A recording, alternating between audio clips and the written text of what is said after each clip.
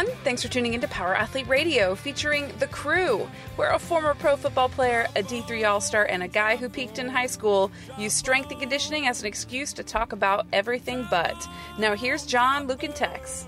Drive on, kick the wheels right before the hammer strikes, so make sure the level's far from low. I got them girls shining oh so bright, got a pocket full of change for the toll. I'm smoking, going down the road. Hey, Power Athlete Nation. Welcome to another episode of the Premier Podcast in Strength and Conditioning.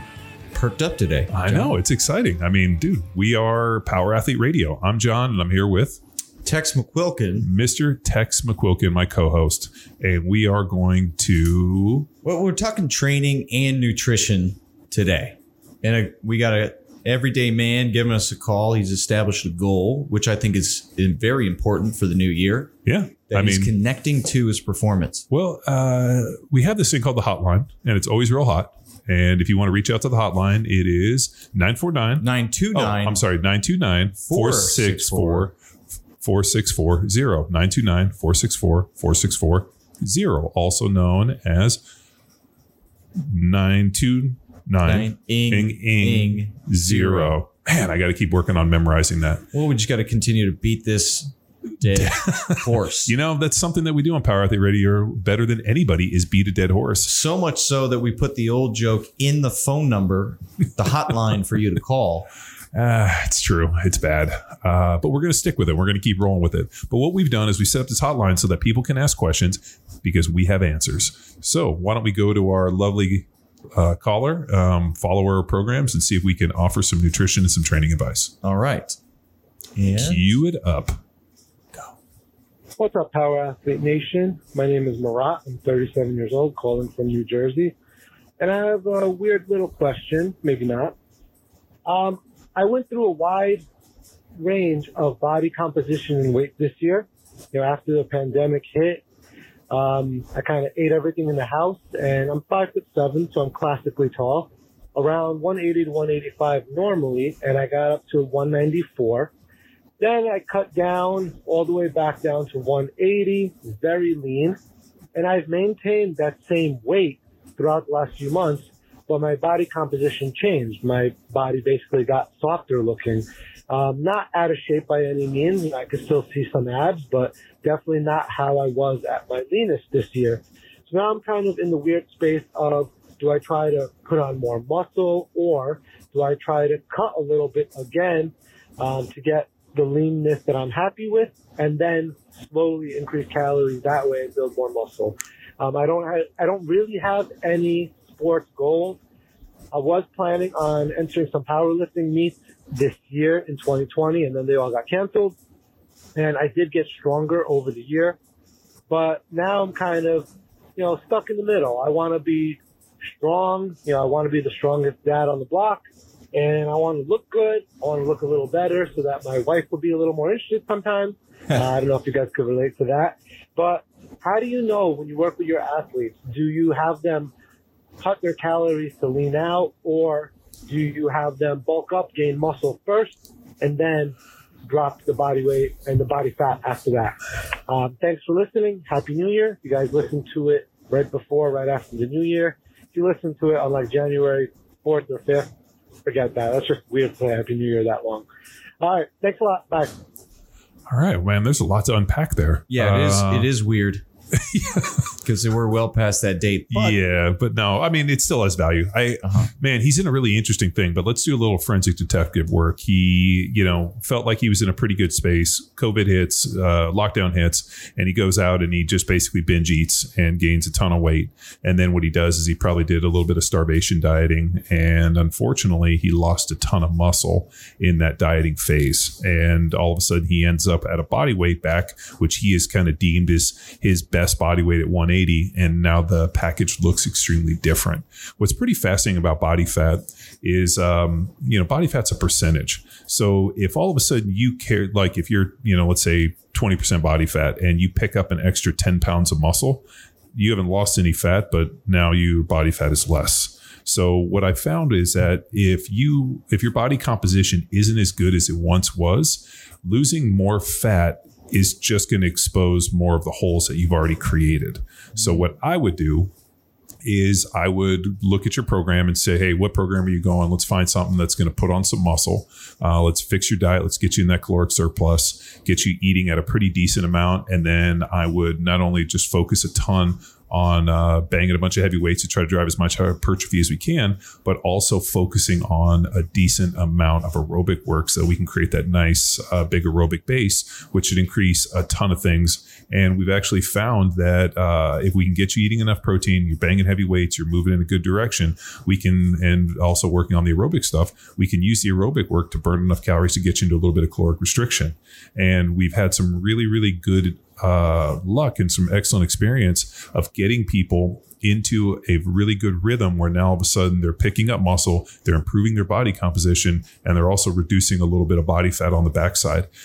It's kind of internet folklore, the idea of gaining muscle and losing body fat. But what we found is that if you're gaining muscle and developing that big aerobic base, the body fat that you have ends up getting minimalized. And now all of a sudden you put on 10 pounds of muscle or 8 pounds of muscle. And because you've been there, it'll be easier. So for what I would recommend, one, I'd look at your training stimulus and see what you're doing for your training. Well, we didn't get that. So where would you point him? Which of our Power Athlete programs looks like the advice that you're laying out here? I would put him on Jack Street. Okay. So I would put him on Jack Street. I'd get in with and do some nutrition consulting. I'd see not only what you're eating, but the volumes you're eating and what you're doing. Make sure you're getting at least a gram per pound of body weight of protein. So we're going to put you back on a high protein diet, and then we got to really figure out what that perfect amount of total calories looks like.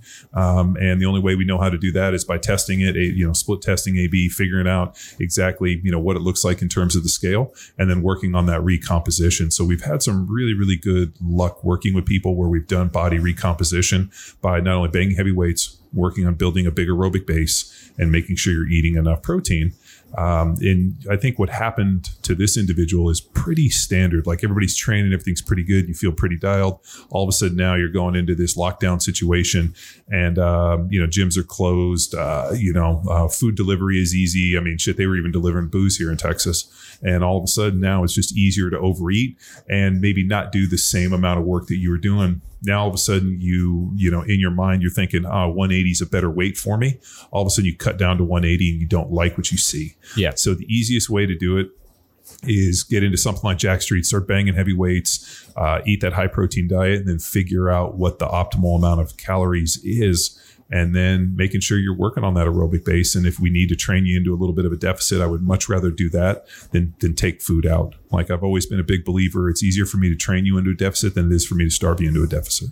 And the common mistake of using the number on the scale as a check-in. Why do people default to their weight as their health, their progress, or whether diet or programs working or not? Because it's an objective measure. So the scale is kind of interesting in a lot of ways in that I would never look at the scale and say, here's a target weight. What I always look at the scale for is like, what is it doing in terms of weight fluctuations? Like, let's say you're 180 pounds and and all of a sudden now you're eating 180 grams of protein. We got you on, 2,500 calories, whatever it is. You're doing Jack Street, you're getting out, you're giving me a 20-30 minute walk every night, or maybe you're hitting some assault bike or, rucking and doing some other things that are outside. And all of a sudden we look and, you're at 178. Great. We're going to keep it there. And it's going down. And then all of a sudden, a few days later, you're back up to like 182. Wow, that's kind of a weird one. Let's normalize. And we can start kind of titrating up and down on the calories to try to continually to get us into that caloric restriction so that we know that we're actually in deficit. So now all of a sudden, as you start kind of losing weight, we can kind of start playing with that a little bit. Or if we need you to gain a little bit of weight, we do it in the same way. But I found that if we can get you eating at a high protein diet, which is extremely satiating and also muscle sparing, and we can train you into a caloric deficit, we can, get you into the shape that you want to be. And so how should scale be daily? I don't like to weigh myself daily, but at least every other day. And I'm not necessarily concerned with the number on the scale. Like, hey, John, I know at 265, that's the leanest I'll be. Like for me, I don't use the scale looking for the target weight. I just want to, have my, like the great or the best package to present. And I think what's pretty fascinating too, and I read a ton of research on this, when we look in the mirror and the visual representation we see in the mirror, and I'm sure this has happened to everybody where you look in the mirror, everything looks good. Then you see like a picture later and you're like, dude, what was going on there? And I think all too often what happens is our brain works in such a way to protect us. And so we have this thing, our id, that always wants to project our best image to ourselves. And anybody seen the movie Clueless? You remember where she's like, never trust a mirror, always take pictures. And so her friend would come over and take Polaroids of her outfits. In the study I read, they actually talked about that like the problem is that we present ourselves like, you stand in the mirror, you're always going to kind of move in the best way to where you see yourself in the best light, whereas the picture's a snapshot. And so I think that's why when we do body compositions and I work with people and help them kind of reach their goals, I always say, hey, you know what? I'm not interested in necessarily what's in the mirror, what's on the scale. I want you to snap me and send me some before and afters. And I can gauge body composition much better out of a picture, more so than like, hey, scale. But I do know that if the scale's going up and down, we're at least moving in the right direction. And I know we need to keep working that way. And it allows me to fine tune things better. So I think if, your game plan, you need to jump on Jack Street or the like and bang some heavy weights. You need to do something that looks like some form of aerobic work, getting out, whether it's on the assault bike or any type of implement, stair mill, whatever you got, or even just getting out and rucking moving fast, jumping rope, whatever you got. But we got to get something where we are building that big aerobic base. We found that muscle is dramatically easier to gain and maintain when you have a large aerobic base and a high level of fitness, because it's one of those things, all the systems of the body tend to be working much better and you tend to being able to process. We could even take this in, if you wanted to take it a step further and talk on metabolic flexibility, the idea that the most metabolically flexible individuals are the ones that carry the most amount of lean muscle mass in relationship to fat. I do want to take it there, but before so, would it benefit our caller here and a lot of people to get a heart rate monitor? So we just say, build your aerobic base, we take the same measurable outcome as a barbell or a scale even would provide. Yeah. So what are some tools for now getting into the heart rate monitor? Because I know you got the old Heptanstall on there. Yeah. No. What is the advice that you would give a first timer who's strapping up? What I really like about the heart rate monitors is, and man, this goes back to a conversation I had with John Meadows years ago when I asked him, I'm like, hey, if you have somebody that you're working with and they're not making the progress that you think that they should, is it a food issue? What is it? And he goes, it's training intensity. They're not training hard enough. A lot of times everything else fixes itself when you add a high level of intensity to the training. And I don't mean like, barking at the moon and howling and, splitting your head on a window, but like going in and really pushing, to failure, hitting your rep maxes, really focusing on the quality of movement and really pushing yourself in the weight room where you leave and you feel like, man, I did the work I needed to do today. And that one always just kind of blew me away. But I really like the heart rate monitor to give an accurate indication of how hard you're working. So all too often, I think what we do is we get people that redline all the time, or we get people that don't really push. Like, I can't get my heart rate over 105. And it's like, wow, I can't believe that there's people out there.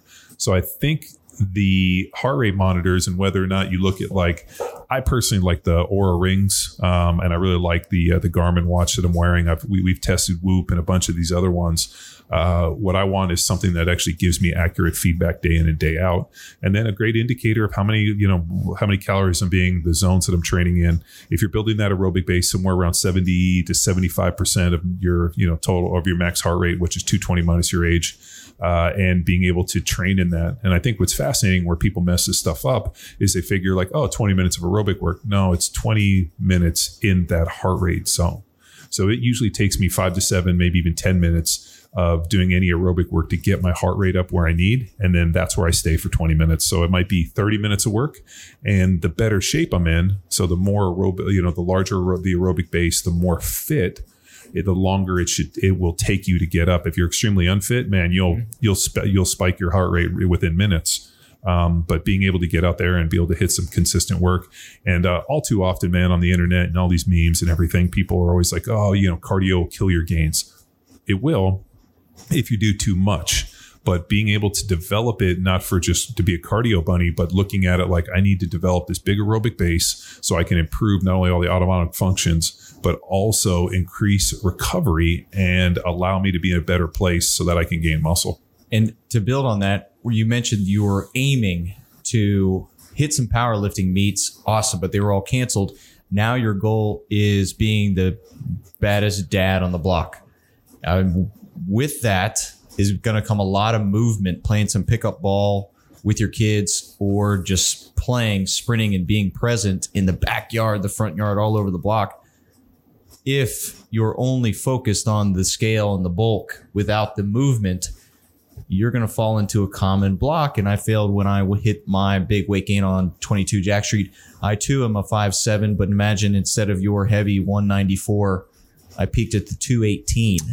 Now I'm probably 200, 5'7". That was a lot of weight, dude. Holy shit. And my fault was I did have the thought where I didn't do as much conditioning for fear of calories. But my failure came when I did not continue to sprint and move like an athlete. Well, I mean, people fuck this thing up the whole time. They're like, oh, I don't want to, I'm trying to gain muscle and I don't want to burn any of this stuff. Actually, it works in the opposite. If you get in there and you're not only banging heavy weights, but you're doing some aerobic work and you're burning some calories on that side, and you're developing all of these different, energy pathways, you can maybe tend to eat even a little bit more.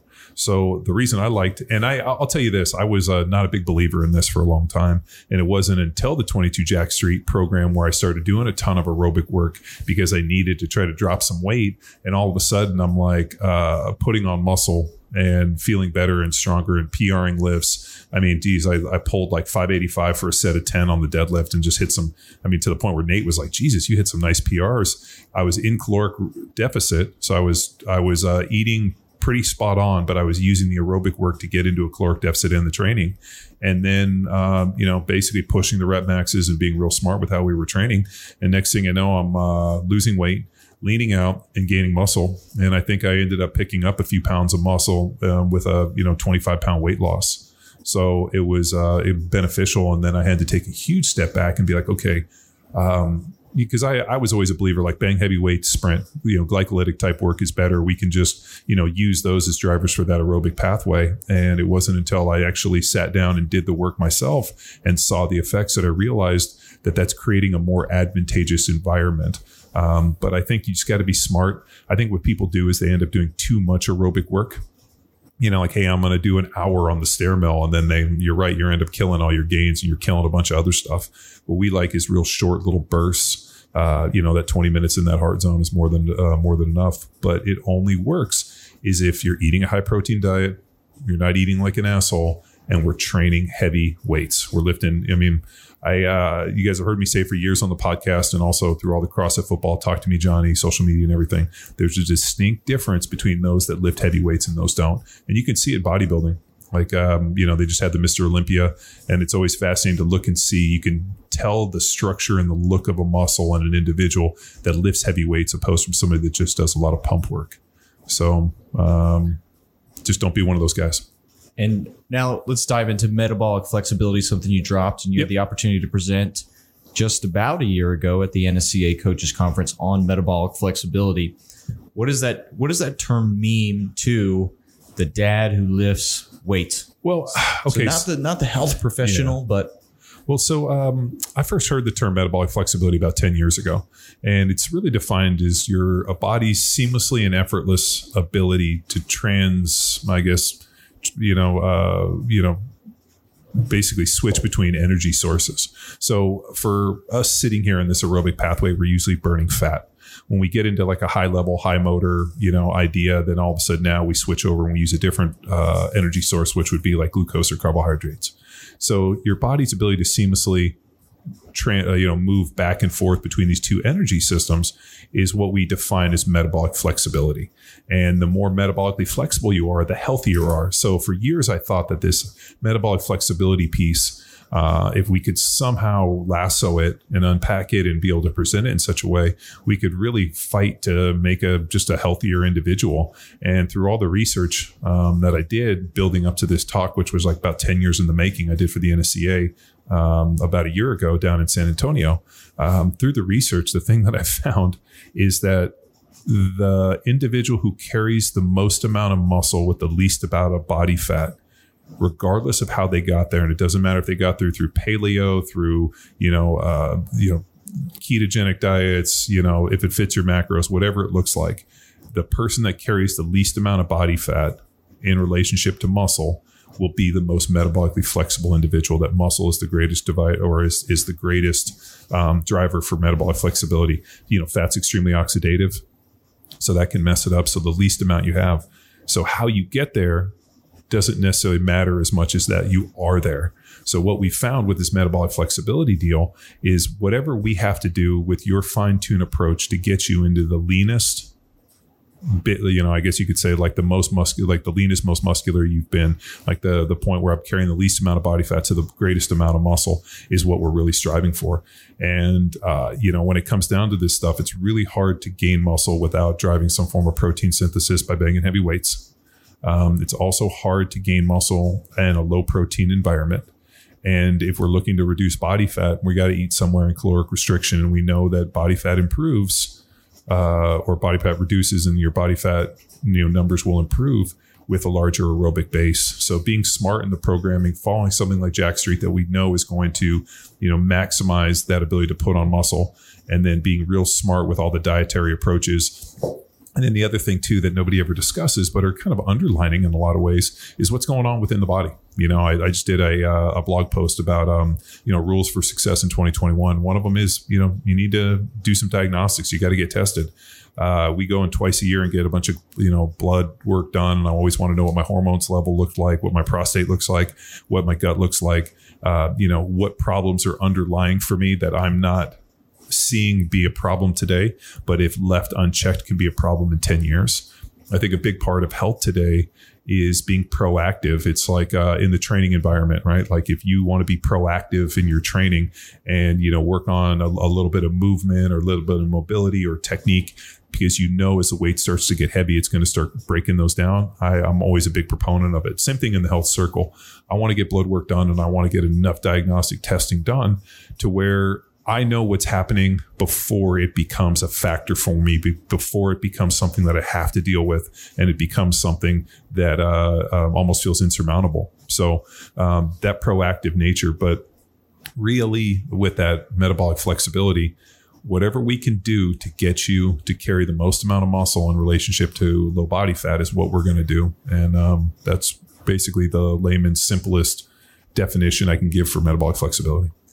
And it is becoming more important to understand it. We do talk about this. I feel holistic is not the right word. Well, when we say the word holistic, I use a W. So WH, like whole, not just like H holistic, which I think is kind of like the hippy dippy, next thing you're lighting candles and incense. Yeah. And I feel with other strength and conditioning programs or opportunities that people to have following, it's only focused on the performance aspect. So your strength gains or your scale. So a single number versus looking in conjunction to how your lean body mass and your body weight and how you're performing and how you're sleeping. All of these different things are connected, where we can tie it back to your performance. All of these things lead to, and for many of us out there that are not connected to a specific performance goal, or our livelihood relies on our performance, like our LEO, our fire, and our hammer athletes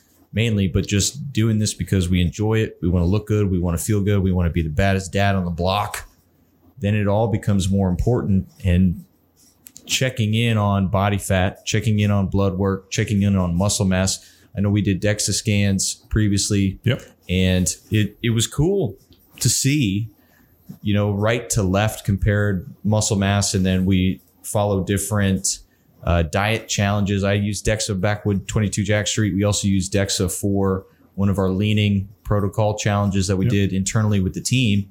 And that DEXA it was a great glimpse. The cool thing though was connecting that to the blood work and seeing the deficiencies that even as healthy as, and you're probably the most switched on person that I know, you still have things where you need to adjust, and you go back to the blood work to find actively find what you need to correct? Well, for me, I tend to be a creature of habit, and I don't eat with enough variety. So if you eat the same foods over and over again, you end up developing some allergies to them. So by getting some allergy testing done, I can see and it's a great reminder for me to eat with variety, because I would probably eat some form of like ground meat, steak, and some form of like cruciferous vegetable like kale or Brussels sprouts for almost every single meal, and then maybe some like white rice for a carb. And like I just like these are the foods that I like, and they tend to be the easiest for me to measure, and I can kind of stay on. But unfortunately, if I don't eat with variety, I tend to develop some food allergies. And then that negatively infects and causes some low-level inflammation in the gut. And now all of a sudden we're looking at micronutrient like some micronutrient issues because things are getting bound up. So being able to have that Roy G. Biv and that variety is extremely powerful. But sometimes you just need a physical representation from it. The other one, which was pretty fascinating, is I tested negatives for no toxic metals, but I had a bunch of environmental toxins associated with cleaning solutions and gasoline and different things, because obviously I work in the shop. We use a ton of acetone and not only paint thinner and different things to clean different metal parts before we weld. And there's a whole bunch of processing that we do, especially with using some paints and some other things. And all of a sudden, these environmental toxins were really high. And, as I start kind of looking at it, I'm like, oh man, could these be an issue? So now I got to be smarter wearing a respirator. I got to be smarter wearing gloves. And if I hadn't seen this, I just would have been like, oh yeah, it's no big deal. It soaks in my hands. But now I got to be smarter because it shows me. So I think if you don't have the information, something happens, okay, that sucks. But if you have the information ahead of time, or somebody educates you and you don't take it and something happens, the impetus is on you and you as the individual. So I think you got to be smart. I think you got to be proactive. And unfortunately, I wish that there was some, magic body weight program I could push out to you. I know they're real big right now, but you got to look at some progressive overload. You're going to have to train a little bit outside of, your comfort zone, push that envelope to try to gain some muscle. You got to be really smart. You got to be measuring and weighing your food and figuring out exactly how much protein you're eating, and then making sure that you're not a lazy ass, that you get off the couch and developing that big aerobic base. And, if you're looking for better performance in the bedroom, those factors are going to, definitely benefit a healthy androgen profile. Lifting heavy weights, eating a high protein diet is definitely going to affect a healthy androgen profile. And then also that big aerobic base tends to help that stuff too. Now, like I said, I don't need you to go out and walk for 3 hours and beat yourself down. I just need short little bursts that are consistent. And the Jack Street's a great program that has those opportunities built in. Yeah. Don't neglect those. All you Jack Streeters out there that are looking to take Wednesday as a rest day. No, it's an opportunity for you to actively recover. And I would suggest buying that heart rate monitor or something that's able to track your heart rate so that you can apply this metabolic flexibility and flow through these different metabolic systems and have the data that shows, I'm slowing down, or I'm not hitting this as it's written in the Jack Street program. Awesome. Well, if you want to find more information on Jack Street, go to Power Athlete HQ /training. And you can also go to Power Athlete HQ /Jack Street, or you can check out Jack Street on Train Heroic, and you can find them at trainheroic.com. And if you got any questions, you can always hit us on social media at Power Athlete, at John Wellborn, at McQuilkin. And if you're following the training, Jack Street or any of the feeds are by far the best place to reach out and, to ask for not only advice, but we have a bunch of nutrition ninjas that are checking in all the time. We got nutrition templates. We got a bunch of nutrition coaching too, that if you want to reach out, we can get you headed in the right direction. And so we have solutions for all of these problems, and they are not insurmountable because we have done this, and we have done this for years with thousands of people, and people have always reached their goals if they were consistent. That's the one thing that I can't do. I can't come to your house and force you to be consistent. I can belittle you over text and email and whatnot, and I can get on here on the podcast and rip on you a little bit. But for the most part, if you're invested, we're invested, and we'll reach our goals. So hit us up if you got any more problems. Anything, Dad? Yeah, I got to finish with Louis Simmons' quote that you dropped in that metabolic flexibility presentation for the NSCA. Never train minimally. Never just train maximally. Always train optimally. Yep. Louis Simmons. Louis Simmons. Thank you, Power Athlete Nation, for another episode of Power Athlete Radio. Ooh, I threw you a curveball right there. The premier podcast in strength and conditioning. If you have a question about nutrition, body composition, training, lifting weights, protein, Really anything. really anything, Anything. movies, Automobiles. anything, we'll break it down, digest it, and find an expert in that field if we need to. If we can't answer your question, We'll bring somebody else on. the Rolodex is thick. And if you got any more questions, remember, reach out to the hotline, which is always hot, 929-464-464. 0. 929-464-464. And also 929-ING-ING-0. 0. Only 2 inks, Yeah, John. only two. Yeah, sorry. I'm a mess. But thanks again, and we will see you later. Bye. Gotta make this run. Now it's time for you to empower your performance. Head to powerathletehq.com/training to choose from a number of programs to meet your specific performance goals. And if you like to break a mental sweat too, visit academy.powerathletehq.com and become a real stakeholder in you or your athlete's success. Until next time, bye!